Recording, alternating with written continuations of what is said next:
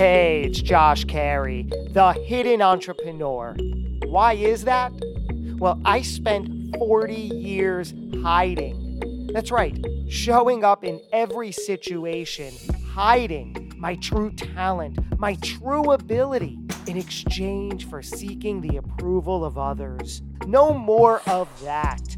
I'm now on a mission to help those do exactly what you've always known is possible. This is how it's done. Hey, it's Josh Carey, your host for the day. Before we get into the actual episode that was recorded, I just wanted to give you a little bit of background so you know what you're actually listening to here. This is a replay of episode 001.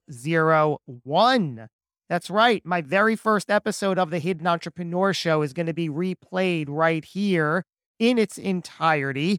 This was launched on July 11th, 2018. My very first guest was Marcial, who also came back as my guest for episode 50 and my guest for episode 100. The reason I'm bringing it back is 225 episodes in, I figured there might be some new listeners we've gathered along the way who have not heard the very beginning, what was taking place episode 1. So without further ado, here is episode 1 of the Hidden Entrepreneur Show played in its entirety. Hope you enjoy. Well, look at that. Here we are. It is. I am so excited to be joined by you. Look at that. It is right there. Michael Marcial. What's going on, my friend? Oh man, I can't even tell you how pumped I am to be here with you, Josh. Like this whole concept just lights me up, and I'm really pumped that you're bringing this content to light. It just really, it needs to be seen and heard. So I'm pumped. Well, I appreciate that very much. Let's start with you. For the record, no better place to start today. I know that you're the founder, you're the creator of the 5-Figure Workweek. Give us the core. What exactly is that? Yeah, 5-Figure Workweek. It's really, it's the love child, or maybe the brainchild, or combination thereof, of my 14 plus years of experience as a quote unquote entrepreneur, coach, mentor, speaker. And man, there's just so much content out there today that is geared towards helping entrepreneurs to grow, build a business of their own. But I feel like there's so much missing from what that really looks like. And it can be really difficult, but it doesn't have to be. And so the 5-Figure Workweek, I just get to share in a mastermind setting what I believe it really looks like to see success in your business and in your life. And, there's some unique thoughts in there, but it's, tried and true over the last decade plus. And I get to share that with now 4,500 other amazing entrepreneurs. That's incredible. So obviously you are successful, quote unquote. And I say that because you also used the word success. And it's such a intriguing or interesting word because everybody sort of defines it personally. Is that true? Oh, absolutely. Success is so subjective and objective, I think, at the same time. And so for me, success is a feeling that I carry. It's not a destination. I guess it would be part of the journey, if you will. But success is, I think, more of a mindset for me. I feel successful. I feel great about what I do, and so that's what I carry. That's what makes it a success for me. What about you is successful today? You said you feel successful. What elements in your life today allow you to wake up with a smile, with passion, feeling success for you personally? Yeah, success for me personally means I live a life that I feel in part a designer of. And I say in part because, I have my own personal beliefs. I have a higher power, and more credit there than is for me. But at the same time, like, I feel like I get to live a life by design versus default. I'm not waking up going through the motions of life, both personally and professionally. I just feel like I'm freaking on fire all the time. And I just, that's success to me, where I get to live a life I want versus something that I need to do, So kind of a thing. I'm sure it wasn't always that way for you. In fact, I know it wasn't always that way for you because I know your story and we're going to get into that. I love that you said it allows you to live a life by design. So when I hear that on paper, anybody listening might think, well, sure, yeah, I want to live a life by design, but for whatever reason, it's not always possible. What might be getting in the way, or what got in the way for you that today you can live by design? Two things. One is belief. Okay. Like if you believe that your life is it's set out in front of you and it's just going to take its course, you're going to live through it. That's a belief. And, I love to think of the fluffy stuff like my life is all planned out. And I believe that's true. But I think there's a linchpin in your life where you realize that you actually have decision, you have free will in what that actually gets to look like. And for me, this is where I was living. It was in a state of denial that I did have choice in what my future looked like, in what my present moment looked like, and in fact, what my past looked like. I came to a realization, I'm sure we'll get into my story. It's not, I don't think it's super unique, but it is for me. It's my, I've only lived through it once, but for me, I realized that if I wanted a different future, if I wanted a different past, even, I could only create in the now. I could only create it right now. And once I woke up to that idea, then I started making better decisions, stronger decisions, bolder decisions, and that taking action on those things, the things I've always wanted. Man, it's changed life. How dark was the dark? Just so we can drop there and then work our way back. Because today you are successful in many various ways, externally, internally, how you define it, how others perceive it. But give us an idea of what the dark day was like, so we have reference. I feel like there should be like some sort of thundery, like stormy sounds in the background here. In a world, right? Like some sort of, anyway, like, so the dark, I can make so much light of it, but in the darkest parts, it was just utter, I would almost say defeat. But it was more just like a just nonchalant living life. And what it felt like was I could take or leave this world. I could either be here or not. It wouldn't make a difference. I don't make a difference. I don't matter. For me, what led to that was 9 years of feeling like I was fulfilled in life. Growing up, I wouldn't say we're super poor or anything like that, but we weren't well off at all. Struggled, single mom, 3 kids. She worked full time to provide what she could. And now that I was an adult, I wanted something different. I wanted to create something different for my family. So I slaved away since I was 15 years old. I worked full time to make something. And, here I was, a young kid, 19 years old, started consulting with these larger and larger companies. And I was seeing success, 6-figure income, living a lifestyle, now married, baby on the way, but I was still working 60, 70, 80 hours a week, which to me was fine. Like I felt like there was a sense of pride in that. Like I could do this week in and week out for years. I can do this to provide what I wanted to provide for my family.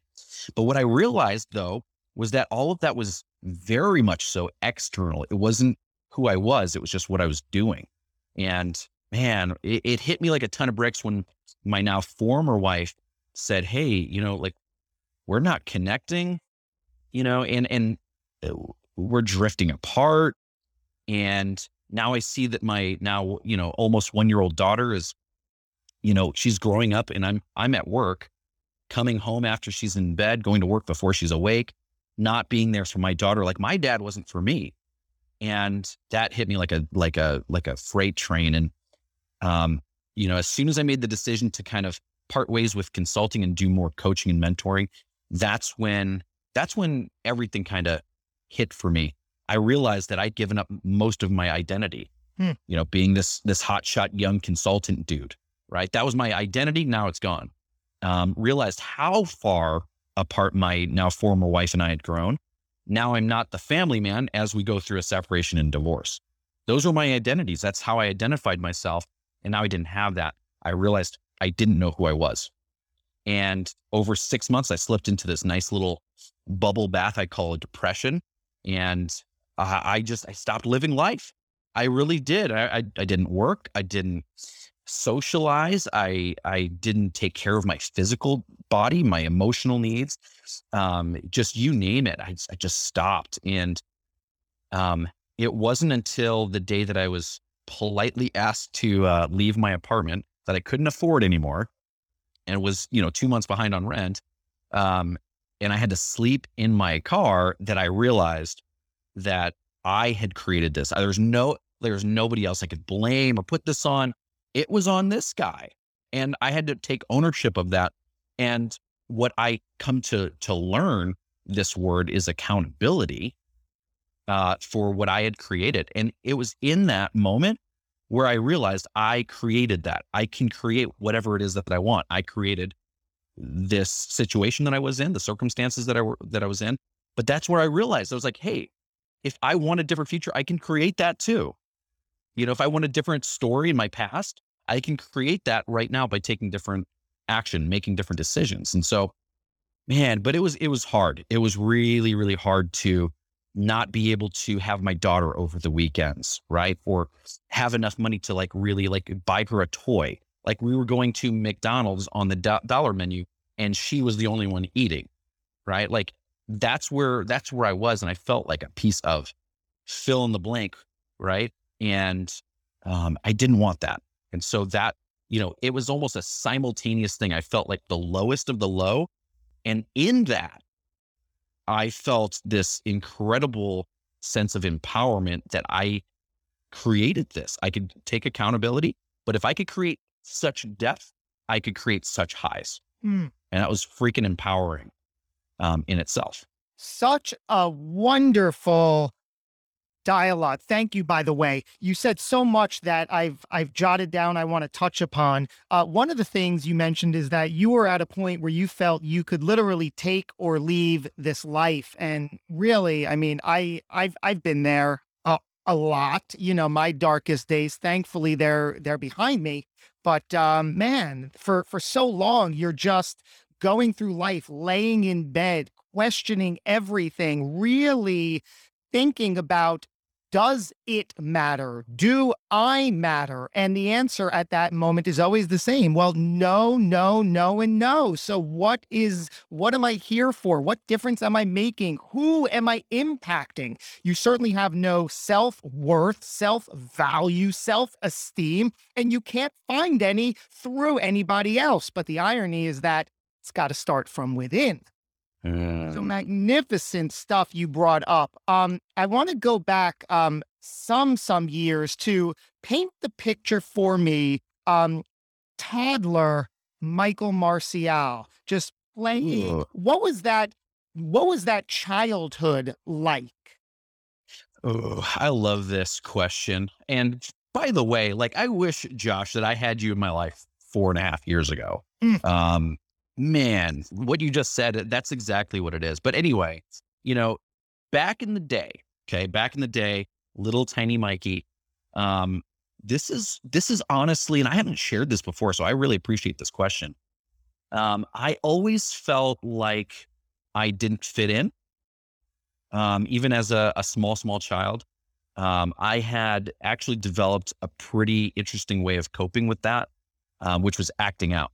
I wouldn't call myself a bully, but I was very reactionary, So for example, I have a little sister, we call her Betsy. And whenever, it is, again, single mom. So we're always in daycare, during the day. That's where, so she's the thing I get to protect. I didn't have that feeling of being protected. And I feel like I projected that onto my little sister. Anytime somebody would look at her the wrong way, anytime somebody would say something to me or to her. It was game on. It was fists flying.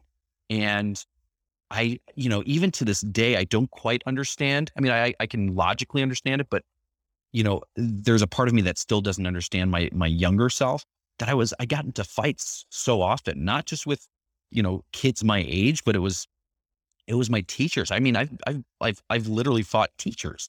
And like today, it baffles me as to where that reactionary kind of angry little kid came from.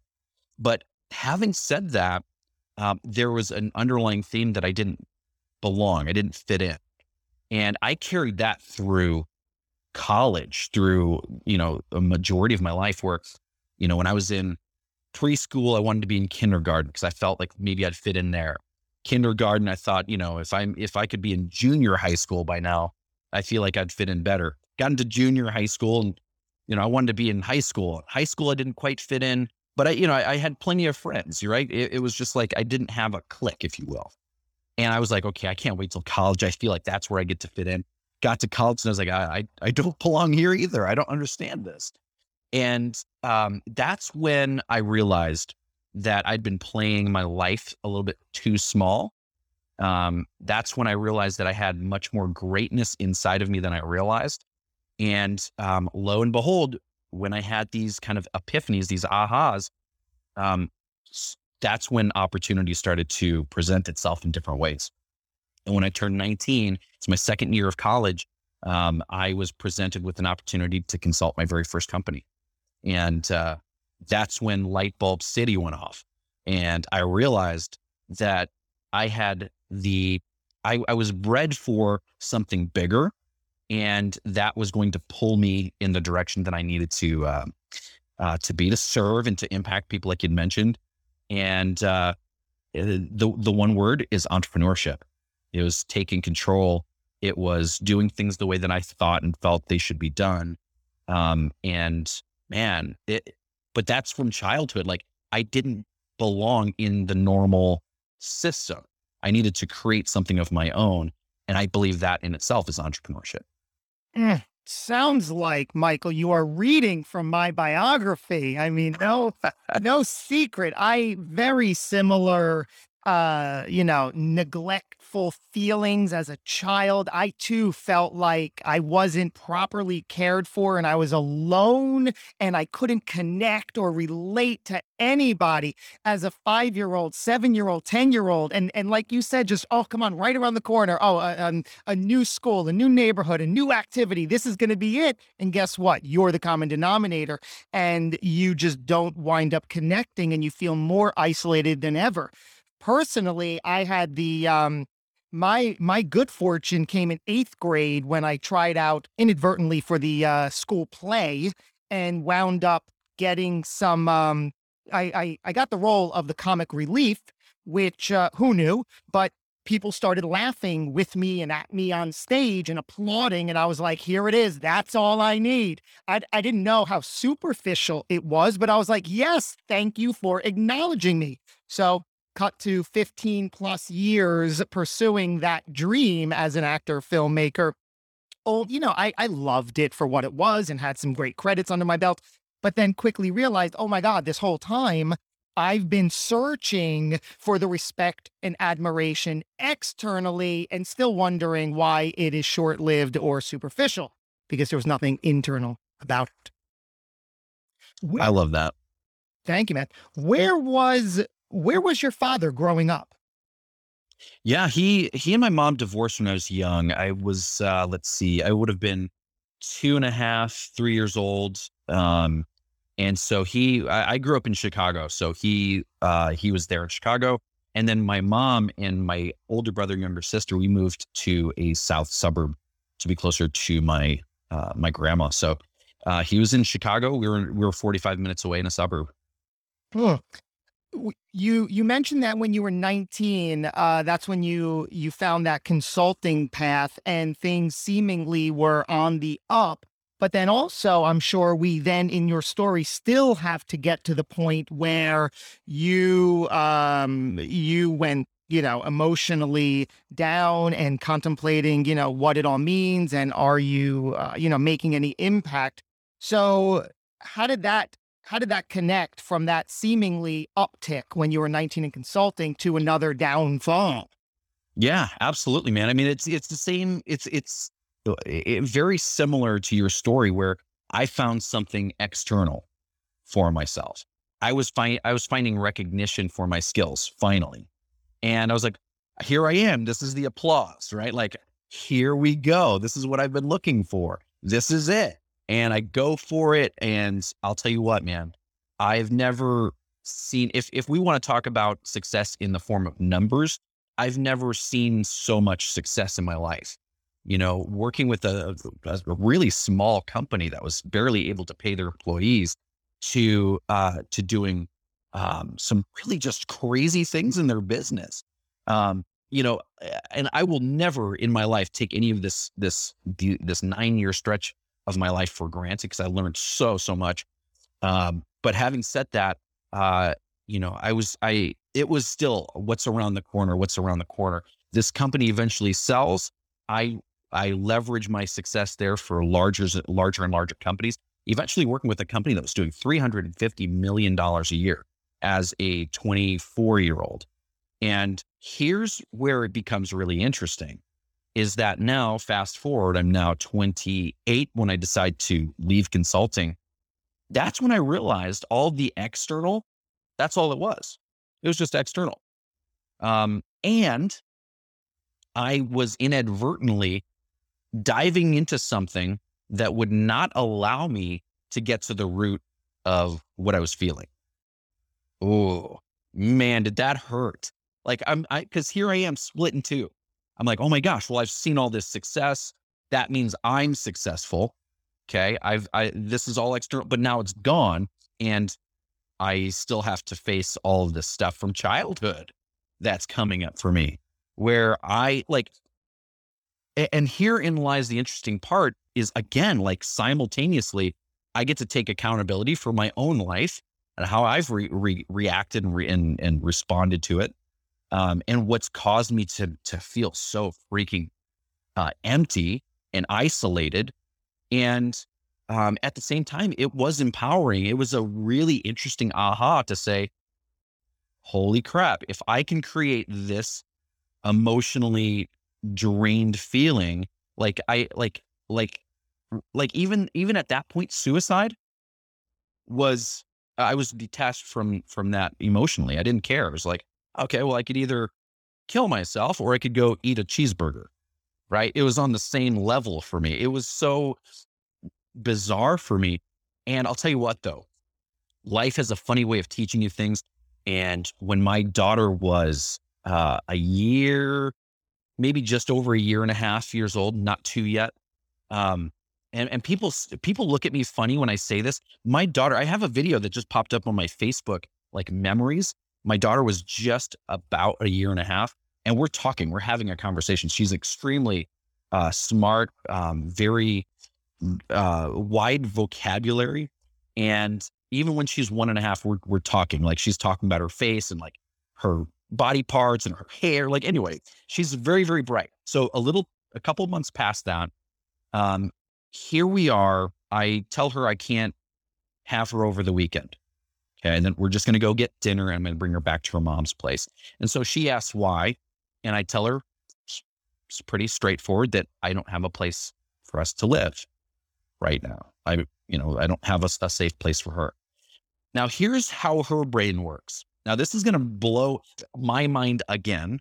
This is what she says to me, because I've taught her the power of money and income, that like if she wants a toy, we have to pay money. And how do we get the money? We work for it.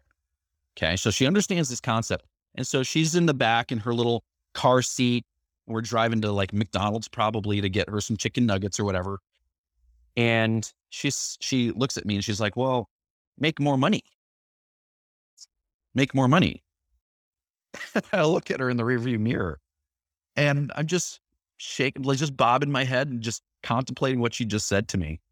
And it blew my socks off. What I got from that was like, Dad, just take action, like do something.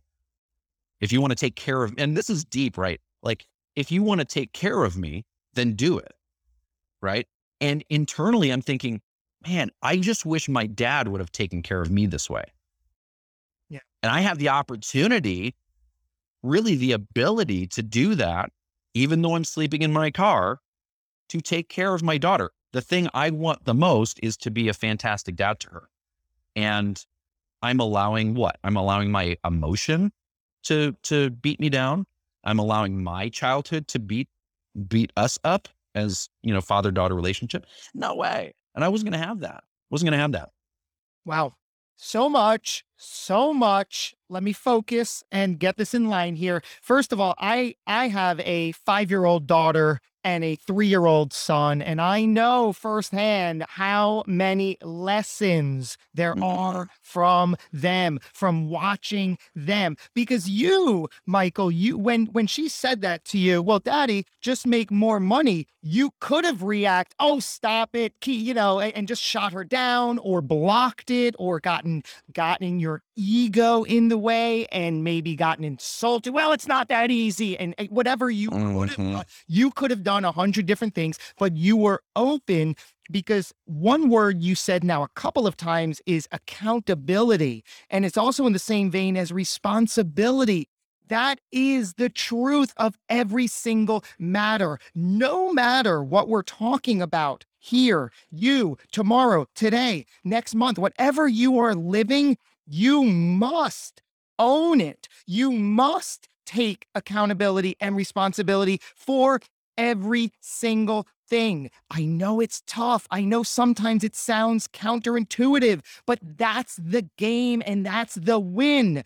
You have to accept that you are responsible for your emotions, for your choices, for your actions, consciously or subconsciously. And once you wrap your mind, body, and soul around that, things start opening up. Do you agree? 1,000,000%. And therein lies the power. I mean, we've been so downtrodden for however long, right? We've not been taking action against the things that we've wanted for so long. And you're not alone in that. There's a world of people. Now, I mean, it's crazy. Like I speak around the world. Last year, I spent 60 days on stage, 60. And when I tell my story, when it's that kind of a talk, and I ask like, who else has been here? Are you sleeping in your car, sleeping on a friend's couch, just feeling like the world has defeated you? You have no power or control in your life. 90% of the hands go up. We're not alone here. Okay. I'm not alone here. And the power in lies that aha moment where you're like, holy shnikes, I created this. I created this. Now, I like to encourage people to know that if you could create that, what else can you do? Right? Like if you actually have control, if you subconsciously have created this circumstance, or if you just find yourself haphazardly, right? If you're not to that point where you understand that you have accountability and responsibility, you also have the power to create something so much different in your life. And this story isn't for everyone, right? Like not everybody's like, oh my gosh, I'm super depressed, right? But maybe we're afraid or we have these beliefs in place that would keep us hidden, so to speak, keep us in this place of not taking action against what we want, allowing us to make excuse after excuse. Whereas the people that are succeeding, quote unquote, succeeding, are the ones that are taking action towards what they want. Yes. Yes. And I've been there. You've been there. I'm sure many of our listeners have been there or are there. And I just love how you framed it. It's such an evolved idea for you to be able to say to yourself, wow, if I am the creator of these dark, less than ideal moments, certainly I can be the creator of the opposite. Because all too often, when we see and experience what we don't want, that's the opportunity. That's when we are shown with a massive spotlight exactly what we do want.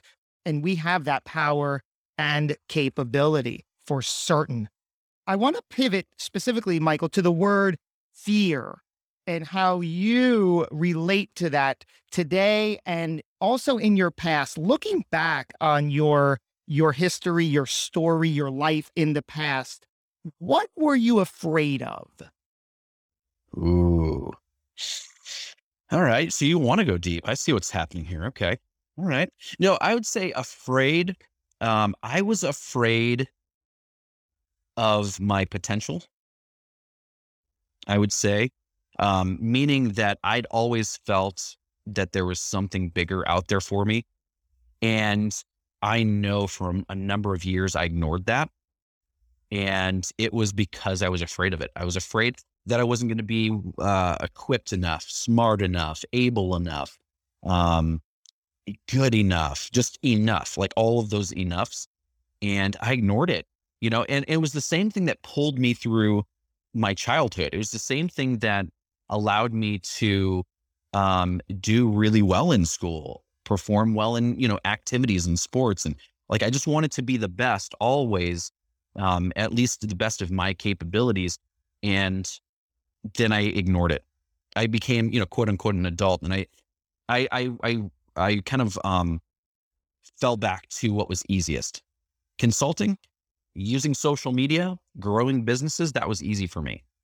And it wasn't the thing that really lit me up. I was seeing the applause, right? Like I was on stage, people are laughing along and clapping, but that was the easy thing at the same time. Now it might have been different or, different than the person next to me. And maybe even like, I did get a lot of praise for what I was doing, but it was still very simple for me.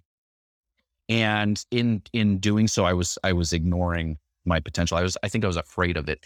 And, it's interesting when life brings you to that place, that humble spot of just saying, hey, well, Michael, now you're sleeping in your car. Like, now what? What are you going to do now? Are you going to keep ignoring this? Or do you need to maybe not have a car? Like, do you need to sleep on the street? Do you need to maybe humble yourself and ask your family for some help or some friends? Like, what do you need to be able to see this? Right. And that's what I needed. I needed that defeat, quote unquote, to humble me, hit me in the pride and my ego before I could see what was really going on. So I was afraid of my potential until the world knocked me down a peg or two. And I had nothing left but that potential, that fiery passion inside that I've been ignoring for years. Again, it's like you are the narrator on Audible of my biography. It's like the Josh Carey story read by Michael Marcial. There you go. Josh Carey, Right. when he was 12 years old, right? Like I could totally do it. I could totally. Yes, and we'll talk. But it's the same. It's really the same thing because to parallel, as a child, when I felt neglected and I couldn't relate or connect to anybody, I I didn't use these words as a young child, but deep down inside, I knew. I was like, what is wrong with these people? What's wrong with these people? Right? There's my Seinfeld impression. But in all seriousness, I knew that, like, wait, why? I was just confused out of my mind. I was like, why do people keep ignoring me or not giving me the time of day or not acknowledging me or connecting with me or loving me, what have you?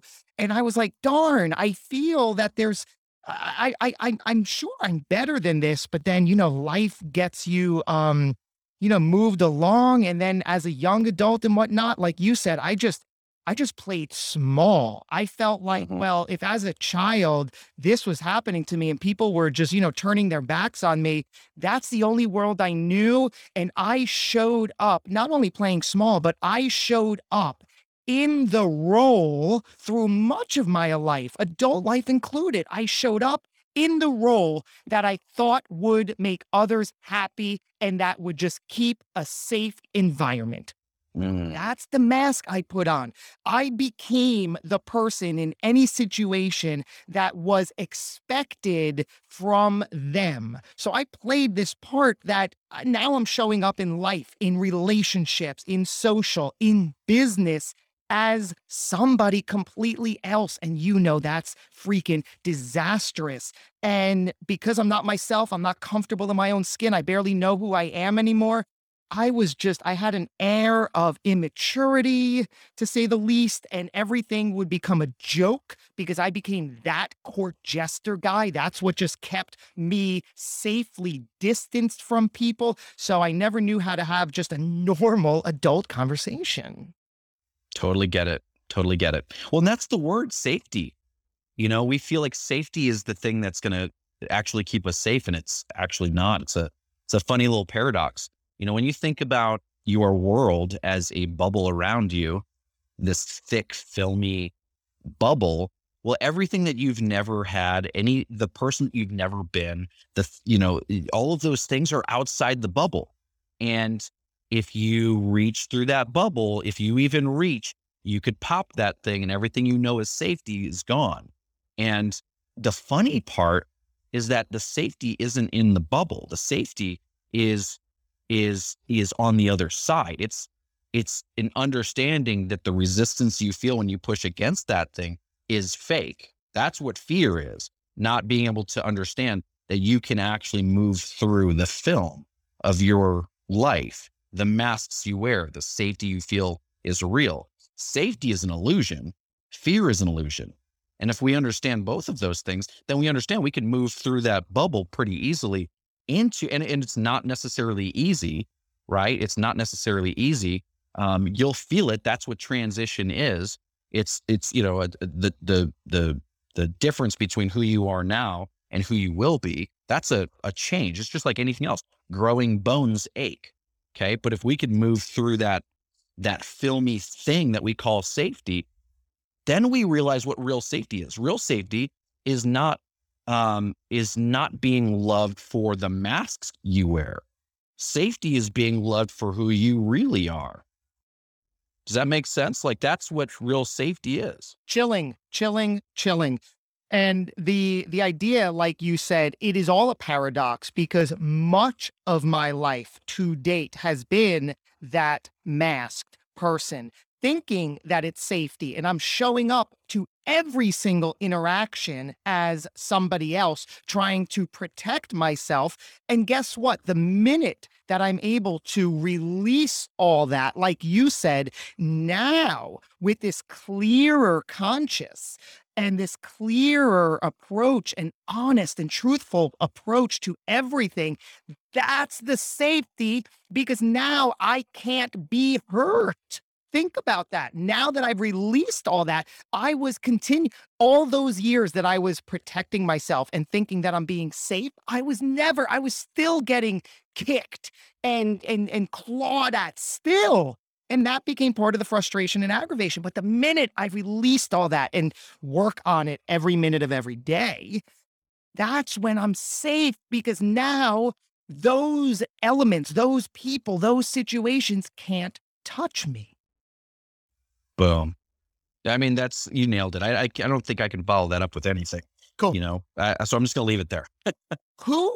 Growing up, who was your hero? The first two people that simultaneously popped into my mind, my mom and my grandmother. Why? Mom and grandma. Why is that? I see, here's the interesting thing. Like, growing up, seeing my mom take care of 3 kids really well for the means that she had. That was real strength. That was love. That was a lot of things. And I've learned so many powerful lessons from my mom. And, it's interesting growing up and, having my grandmother in my life until I was about 15 years old. She taught me a lot of interesting things.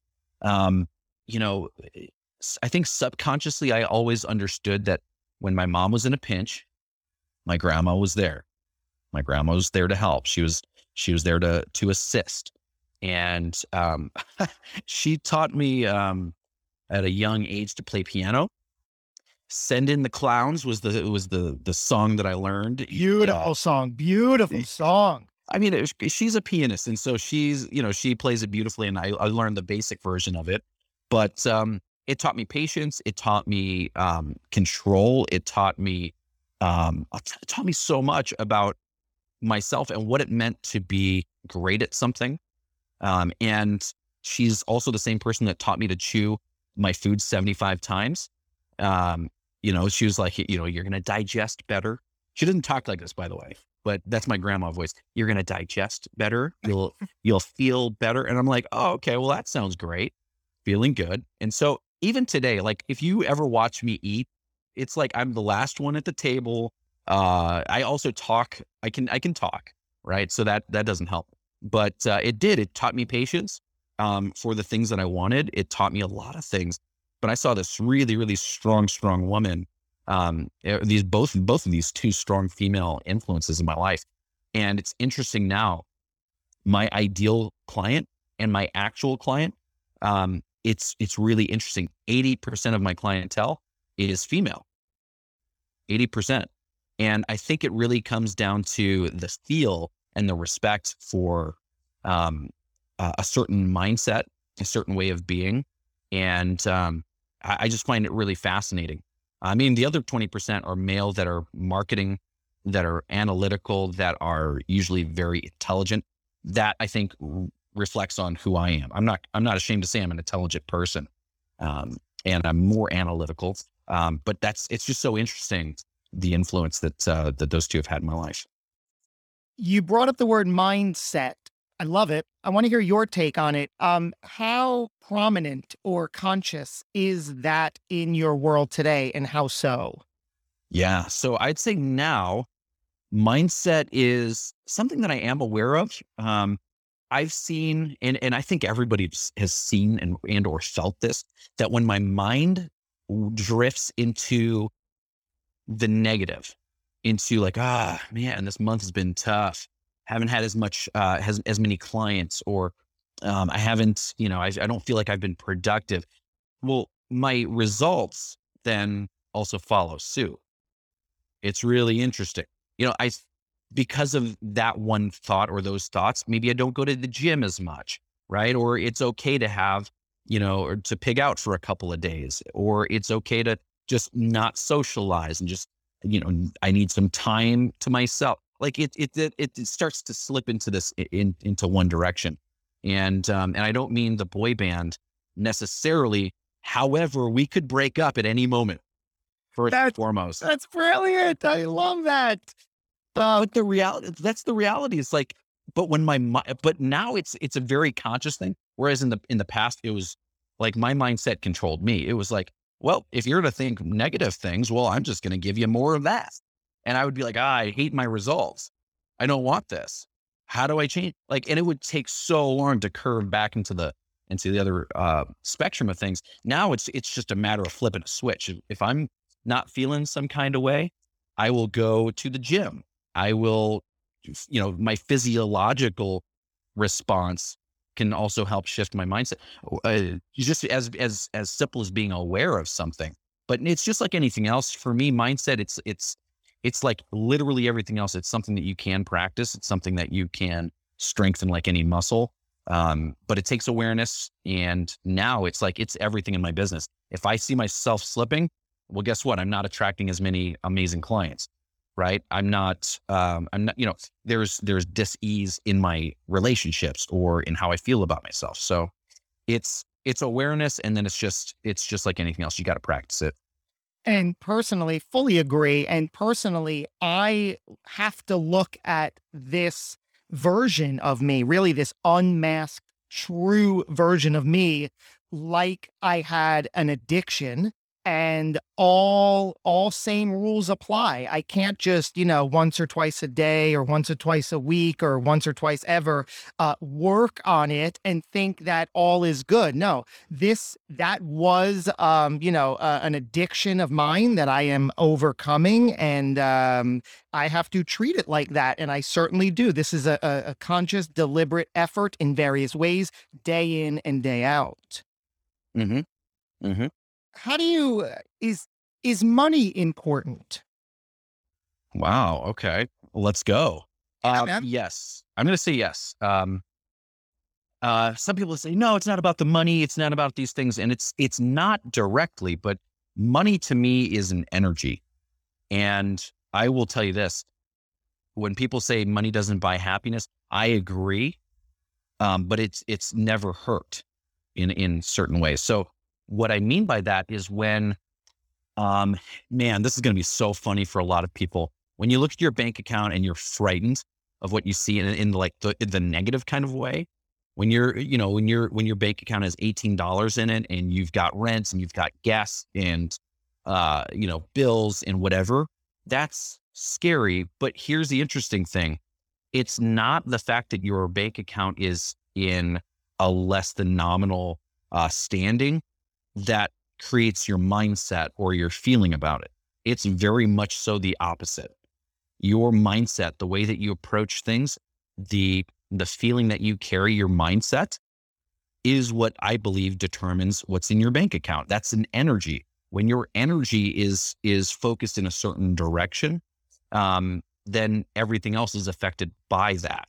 Meaning, if we're talking about an entrepreneurial type of things here, as an entrepreneur, somebody that's creating their own way, if your mindset is crap, guess what else follows? Everything. Your result, like we already know the belief cycle, like your beliefs change like there's so many different ones. I'll break it down to the simplest.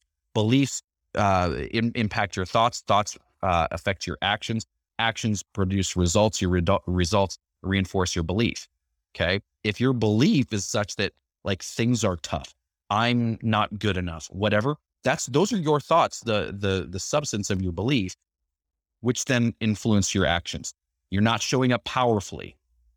You're not attracting the right people, opportunities into your world. Therefore, your results suffer and your belief is reinforced that you're not good enough. You want to be right, but we're going to make ourselves right. And here's where, we can get off into another tangent, but money, we bring it back to that is a result. The result of the actions that you've taken from the thoughts you have based on the beliefs you carry. So money is important. For me, I'm all about impact and income. The way that I can measure my impact is from my income. If I'm not impacting, then the in does not come. Does that make sense? Like the result is not there if I'm not doing my thing. Sure does. Fantastic response. Very honest and truthful response. So let's take you back. You're you today. Go back to 9-year-old Michael. What do you say to him? Ooh, 9-year-old Michael. I would say I am proud of your transformations, and the feelings that you have are normal. And in fact, you are built for something amazing. Believe that, know it, and live it. Beautiful. What one mantra do you live by each and every day? Yes. It's something that I feel really deeply. And actually, I feel like this might tie in everything that we've talked about, in one way or the other. But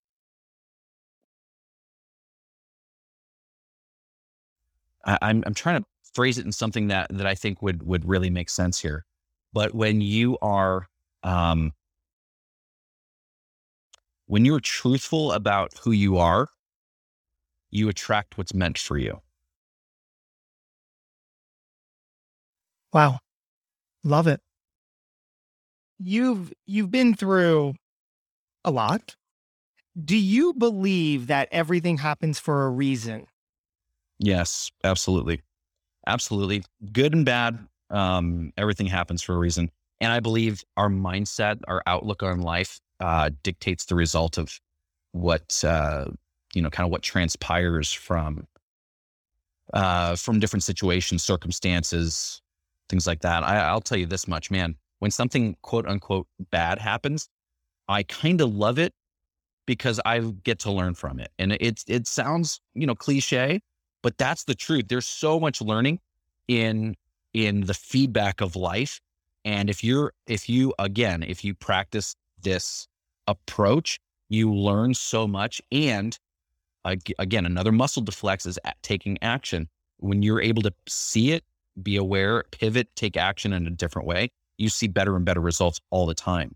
You're going to see bigger and bigger failures, but those failures, we all get it. Fail forward, fail fast, all those things. But that's in the most practical of terms. Everything happens for a reason. When something doesn't go my way, I understand that it's something bigger out there. There's something that I get to witness from that, just by staying the course and or pivoting, whatever the case might be.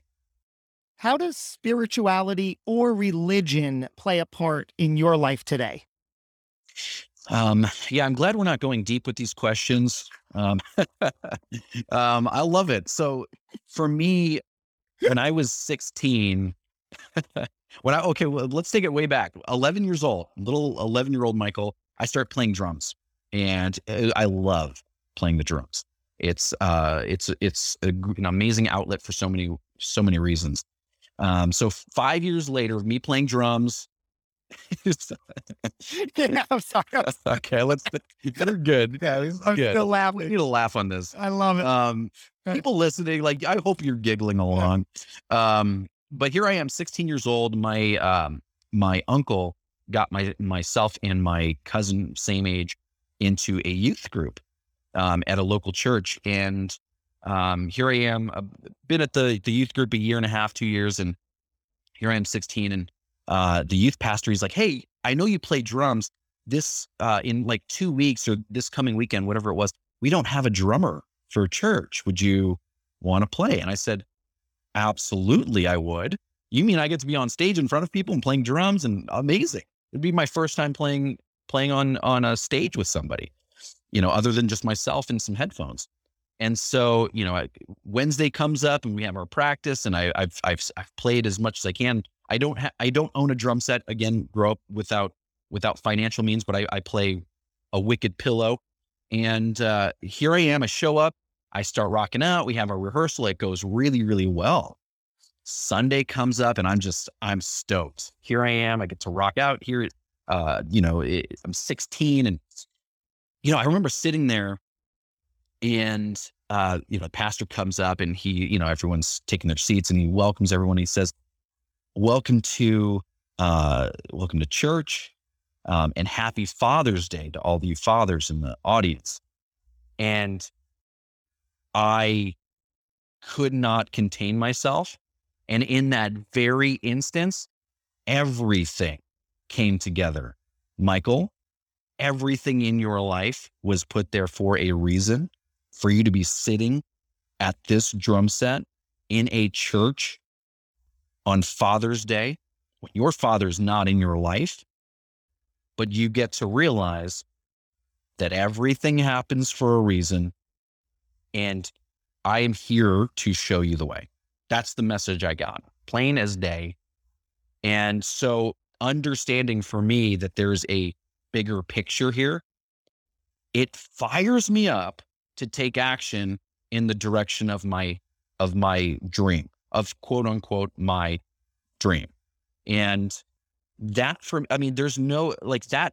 That's the role that it's played from that day forward. I realized, like, if something quote unquote bad happens, who am I to say that it's bad? It's there for a reason. This is tying in all of your questions here. I think really, odd how beautiful your questions have been for my story here. But man, it's just knowing that there's something bigger than myself, knowing that there is a reason why things happen, knowing why I've grown up in a very specific way. It's because I am here to impact other people that understand or that are the person that I was. I get to pull that person, work with that person in very unique ways because I get it, because I've been there, and because I've chosen to learn from that.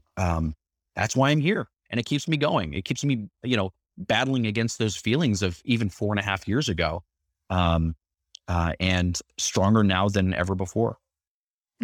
Stunningly chilling. Wow. Something you said triggered a quote that really hit me recently, which is simply, "There is no good or bad, only thinking makes it so." And you could think whatever you want about that phrase, but it be the truth, at least in my world, and that's my reality. There is no good or bad, only thinking makes it so. Agreed. Absolutely. What do you think happens when it's all over? Okay. So again, Like just real light duty. Okay. surface. I feel like there is something more. I feel like there's something after this. And, there are certain instances in my life where I've felt like I've lived through it before. That it feels very familiar, almost like deja vu. It almost feels usual. It feels like normal, although there's no, I've never in this lifetime ever experienced something like that. And, what that means to me is that there is something that's after this physical life that we experience. I can't tell you what that looks like, honestly, but yeah, there's something else. And I have a feeling that, that we live and we learn, and it's kind of probably a never ending process. I will leave you with this one question. Michael Marcial, how do you want to be remembered? I want to be remembered as the most regular guy. Tell me. The most regular guy who is willing to say and do the things that we have always thought possible. I want to be that person that, because I'm the most regular, not even just regular, I'm the most regular, okay? The most normal, average person that has seen and has felt such levels of appreciation, of I would say gratitude, but gratefulness, and in that a success, a lifestyle that I love, being able to take action against the things that I want, that it's a subconscious, and I hope even more so, a conscious permission slip for others to finally do the same thing, to live a life that they actually want. Wow. I don't know why this just popped into my head, but we are recording this also with an angle of video for our benefit here. And I was just watching you, and I don't know why this popped into my head, but I wish I had the Michael Marcial bobblehead doll sitting on my desk. I don't know why. It just feels like it would look good. It would make me feel good. So, if somebody wants to jump through the screen and give you a big old hug or give you a high five, how can they do so? Yeah, you know what? I live on social media, namely Facebook. So if you are listening to this, you are on Facebook, hit me up. I'm usually at the friend limit. At least currently, there's a 5,000 friend limit on Facebook. But shoot me a message. Let me know that you heard me here on Josh's show, and we'll connect. I'd love to chat it up with you. This has been extraordinary. I don't think that's a secret on so many levels. Michael, thank you for being you. Thank you for opening up, and thank you for continuing to show us the way. And thank you, everybody, for tuning in. Until next time, go get 'em. Hey, you made it to the end of the episode. Doesn't it feel great to start something and finish it? I love that feeling. Here's what I want you to do next. Head on over to my website, joshcarey.com/podcast, and let me know exactly what you loved most about this episode. What did you learn? What did you discover? What are you going to do next? And I'm going to send you a free gift as my way of saying thanks. I appreciate you taking your time to tune in today. We'll do it again soon.